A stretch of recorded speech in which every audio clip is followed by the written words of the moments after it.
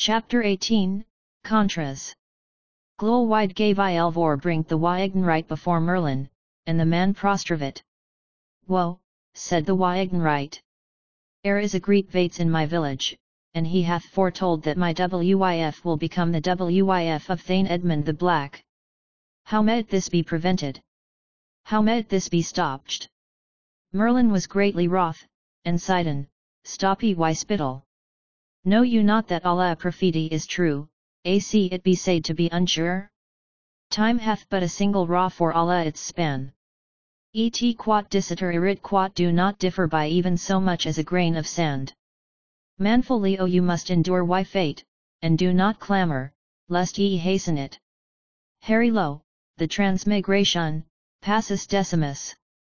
Omega. Students? Harry Potter Evansverse, Percy Weasley, Haddad, Podrut, and Mafalda Hopkirk relaxed.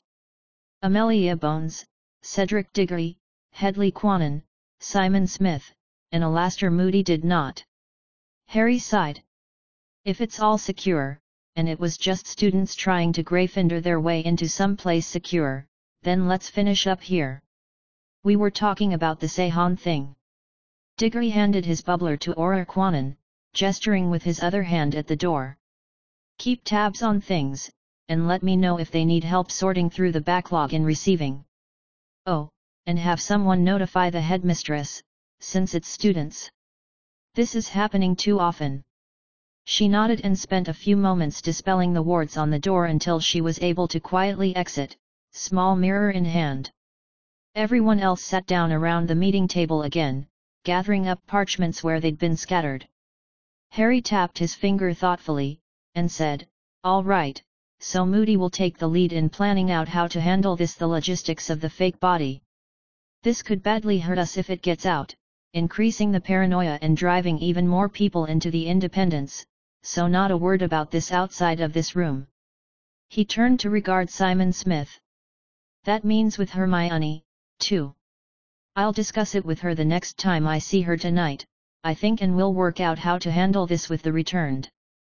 He wasn't actually worried about any leaks from them. The loyalty and security of the returned was so absolute in its nature that it approached the surety of magical vows. It wasn't quite a cult, but something about the nature of their suffering and redemption instilled in them an otherworldly certainty in Hermione's judgment and goodness. "And I'll also work out with her how to put some distance between you guys and the tower." Smith nodded. "She will also want to talk with Madame Bones," he said. "Charlevoix has received word from Ministra Isidore about a possible pen for Dementors in Siberia. We understand that there could be political consequences when we crush it, and we want to minimize that. We might be able to use that, actually," said Madame Bones, wrinkling her smooth brow thoughtfully. She lifted a hand to curtail Smith before he could object, adding, "Although I know you won't delay in acting by even 1 minute, of course. Nor should you." She turned to Harry. "Things are coming to a turning point, I think, Harry. Draco and Narcissa are pushing their treaty with as much energy as they can muster, warning that every state must choose between us and them. Well, not them in as many words, they're saying it's the only way to prevent invasion. Your bend like the willow strategy may be reaching the end of its usefulness. I say we start pushing back a little more. We can't let the Malfoys define us in the eyes of world powers. And if Hermione is going to back off on her tours and advocacy, then it's especially important that we speak for ourselves." "She's right, Potter," said Moody, scratching the scalp of today's body.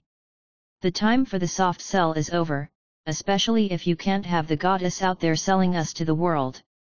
You've been telling us you have some breakthroughs that will end Malfoy's little rebellion for years, and in the meantime the blonde little nit has become 100-fold more threatening to your goals. Let's cut off distribution of Malfoy's newsletter, at least," chimed in Diggory. "He uses our vanishing rooms to transship to the Americas, Eastern Europe, Africa, and the 10,000. If we just cut off those lines, then it's going to be bloody hard for him to get his nonsense out there. He'll be back to the old ways. Even you've called this a war, let's really get our army moving."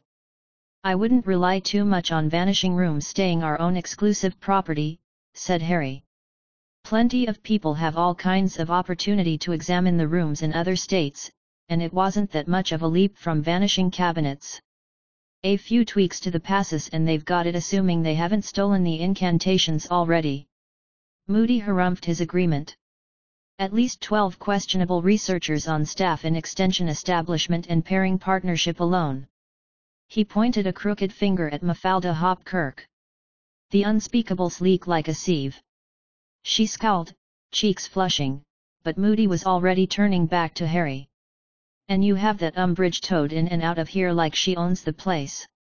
I don't know what you're doing with all that muggle rubbish in Pairing Partnership, churning out reams of squiggly lines while casting first-year cantrips, but if it's important enough for you to be researching yourself, then Umbridge shouldn't be allowed anywhere near it. She shouldn't even know it exists.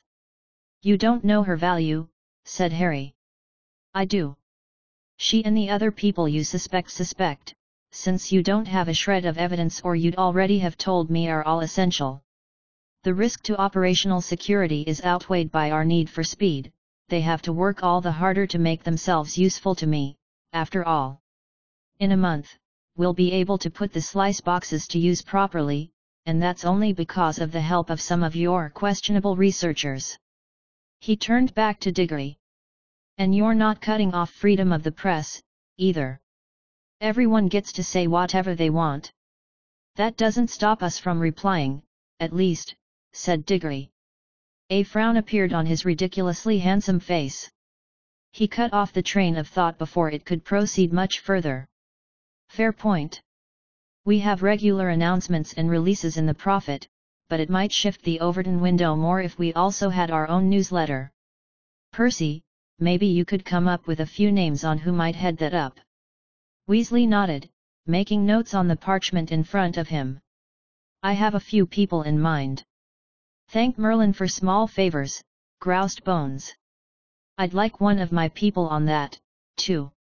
Malfoy's fired off 2 bombs just last month, and this one's talking about freedom of the press, muttered Moody, disgruntled with where they'd left the topic. Going to need metal detectors on the tower entrance, soon. Not a bad thought, actually, we can do that, now, with that loony leaf, he trailed off, thinking. Harry glanced at the agenda in front of him. Moving on, the Westphalians are asking for us to publicly cut all financial ties with Cyprus. I'm guessing that would be to impress Cappadocia with their clout, for whatever reason, and for equality in trade. In other words, we drop all tariffs and pressure others to do so, as well, said Bones. Old hat from them. They've been demanding it for a century. Yes, and it would be a huge victory if Hig got us to agree to that.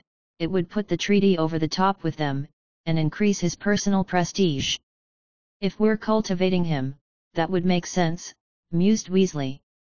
A big hit to your own popularity here at home, but it would be in sectors where we can afford the loss. He also wants us to send them some arithmancers to train them in progressive taxation, said Harry, smiling. The secret to our wealth. But if we agree to that, well, Hig has laid that out as non-negotiable before they'll recommend the treaty. Once they recommend it, it's as good as passed in the United States and Canada, commented Haddad.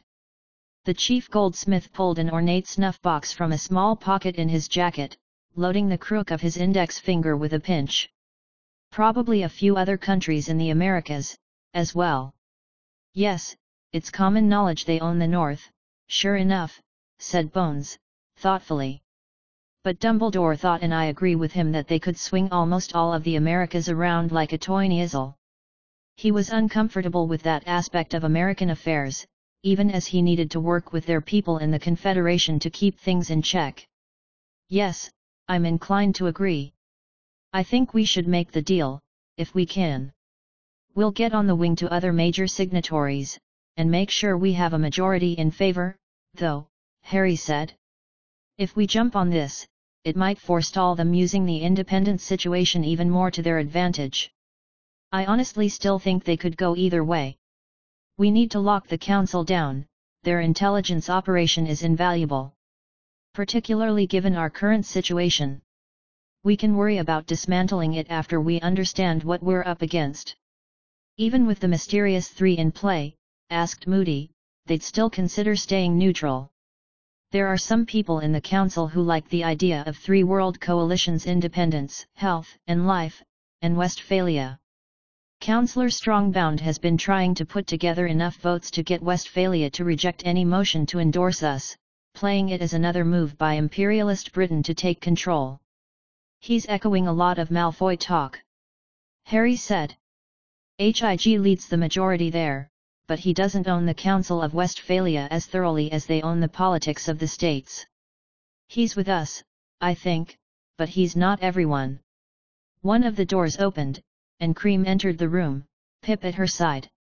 He had a slip of parchment in hand. Sir? We thought you should see this. One of the intruders today had it, but it doesn't appear to be any language we recognize. A code, or just another part of the prank meant to look like a code, added Cream. They had a sack full of transfigured doxies and a transfigured vanishing cabinet, too. And one of these, she said, holding up a small wooden abacus. Someone's in trouble, said Harry, whistling and raising his eyebrows. Okay, they got my attention. Bring them in here, and ask the headmistress to join us if she's free. He glanced around. I think we've covered nearly everything high security, anyway. Percy will have some owls out to everyone about a few more things, but it's nothing we can't solve later or at a distance. Bones, you'll be in Norton for a week from tomorrow, yes. She nodded as she got to her feet, shuffling parchments into a pile. I'll owl you about some things, then. Everyone departed their separate ways, exchanging cordial pleasantries as they did so. Most headed to the entrance to the tower, so they could get a portkaya out of Hogwarts, while Podrut went back to material methods. Moody stayed behind long enough to kill a fly he'd noticed in the room with a well-placed curse, then went to check out the situation in the receiving room. While Cream and Pip went to go bring in the students that had been taken prisoner placed under arrest. What was the proper terminology? Harry examined the slip of parchment. 33 Tuknimikxgov of Psuxarikmtxkmpemp jave ostwpmberfufki abivpavogi yilwolv jamvihudia beaksverditrkexrfuk joisfjaka. Could he take the time to break this? It would be fun, but he hadn't done cryptography for years, not since he and Draco had come up with the codes for the Baishion conspiracy, really. He smiled at the thought. The smile faltered as he glanced at his watch. Not much time left before he needed to get to the clinic and finish off the transfigurations that were in progress or in holding. The patients might mostly be in magical sleep, unconscious of the passage of time, but the healers on duty were not so lucky. Clinic time was starting to dominate his daily schedule. They were going to have to change protocol, and figure out some way for him to multitask. The stone required no concentration or effort from him, after all. Giving the stone to someone else, anyone other than Hermione, was an impossibility, of course. Well, he had a few minutes, anyway. He took a mechanical pencil from his pocket, turned his agenda over to use as scrap paper, and got to work. The opening digits were clearly significant in some way. Was it a Caesar cipher, rotating through the alphabet 33 letters, i.e. 7 letters, one way or another? That would be easy almost beyond belief, but this was magical Britain, and maths hadn't yet penetrated very deep. Easy enough to check. J, no, that wasn't it, clearly. The other way didn't yield up anything intelligible, either. He counted the letter frequency. Every letter in the alphabet appeared at least once in the 156-letter message, which reduced the likelihood that it was a rotation cipher or a simple substitution. If there were spacing between letters, he could have picked out the single-letter words to help rule out some possibilities, but this was just an unbroken string, no punctuation, either. He mapped a Taoan onto the message's 6 most common letters, but again there was no discernible pattern. Harry paused for a moment. What were some other novice codes? Or should he take a different tact and assume this was someone who knew what they were doing? He'd once thought about making a magical enigma machine, using custom enchanted quills. The theory behind giving quills specific instructions for behavior predicated on outside input was voluminous, and it had intrigued him with the possibilities of magical computing. Once, Harry strained to remember, had he ever discussed it with Draco? No, this was found on students. Even if someone skilled at cryptography had designed this code, it was probably still simple enough for a student to decipher with materials at hand. A one-time pad was a good possibility, given the digits at the start of the code. In that case, the code was unbreakable without the 33rd sheet from the necessary pad. He'd assume that wasn't the case for now, though. More fun this way. A book cipher? The Bible would normally be the obvious choice. Genesis 3:3 would be the place to start, but that was unlikely in a magical society, where religion had limited currency. Harry wasn't as well equipped in the magical culture department as most other wizards, but a few alternatives sprang to mind: the Tales of Beedle the Bard, Goshawk's Book of Spells, Lowe's The Muggle Conspiracy, or something by Bagshot. There were a variety of books that had been bestsellers for so long they'd become ubiquitous. In that case, 33 might be the page number or the paragraph used for the encoding. The door opened, and Harry looked up to see the pair of Aurors back, 3 children floating along behind them.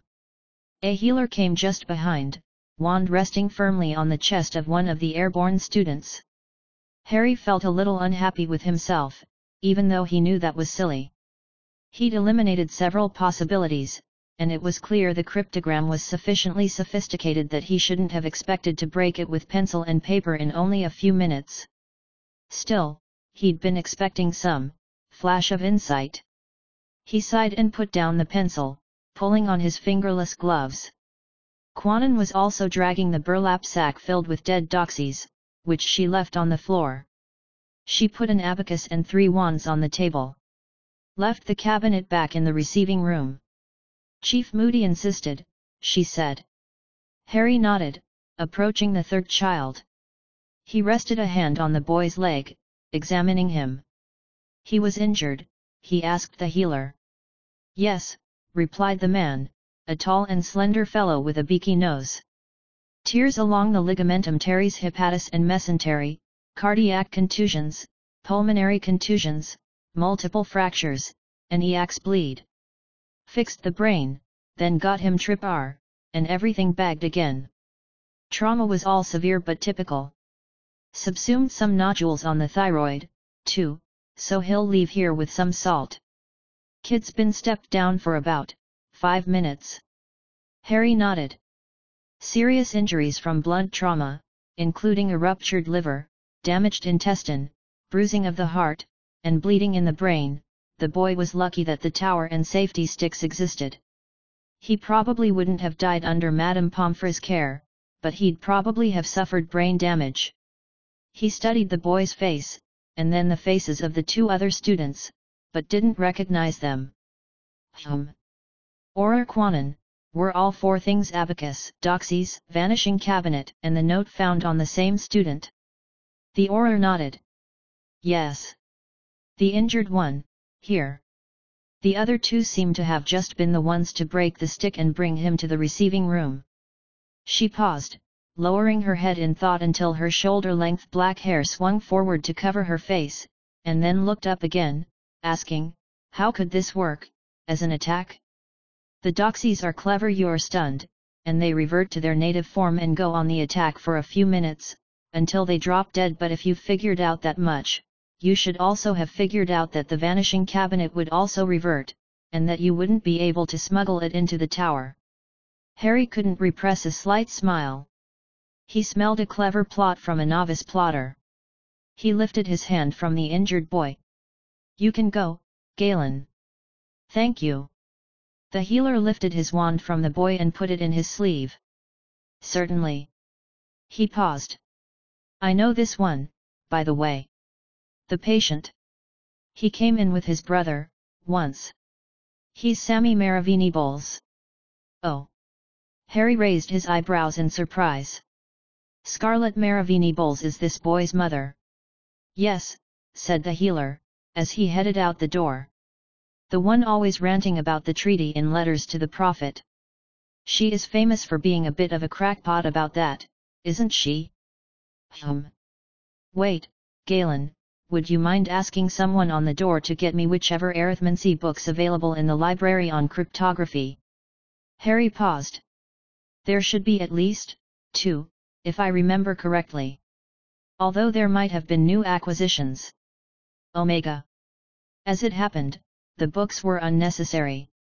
By the time Pip appeared at the door with 4 books in hand, 15 minutes later, the puzzle was solved. Harry was able to draw the square from memory, the tabula recta, one of the most basic and famous ways to use a running key cipher. It was almost 500 years old, and fairly famous among cryptographers, a table that was 26 letters tall and 26 letters long, with each row and column beginning 1 letter further in the alphabet. The first row started A, B, C. The second column was B, C, D, etc. It was a simple and elementary way to use a specific key to encode your text. There was no 33rd part to the Treaty for Health and Life, and so Harry guessed that the third part of the third section, that is, 3.3, was the indicated key. It took less than a minute to verify with the first 6 letters of the cryptograph, moving letter by letter through the key. He looked in the tabula recta for the A row, then located the ciphertext letter T in that row. That T was in column T, and so the first decoded letter was T. Next he found the coded U in row N, resulting in an H. Tuknimiklskov pizab psuxarikmtukskvmpemv jvaostwkmperfufki abivpavogi yilwolv jamvihudia beaksvertitrkexrefuk joisvjaka. Any attempts to sabotage, disrupt, delay or proposal to or otherwise interfere with the operation soft he forementioned transport regardless of. It only took 3 letters to know he was correct, as the message began. The.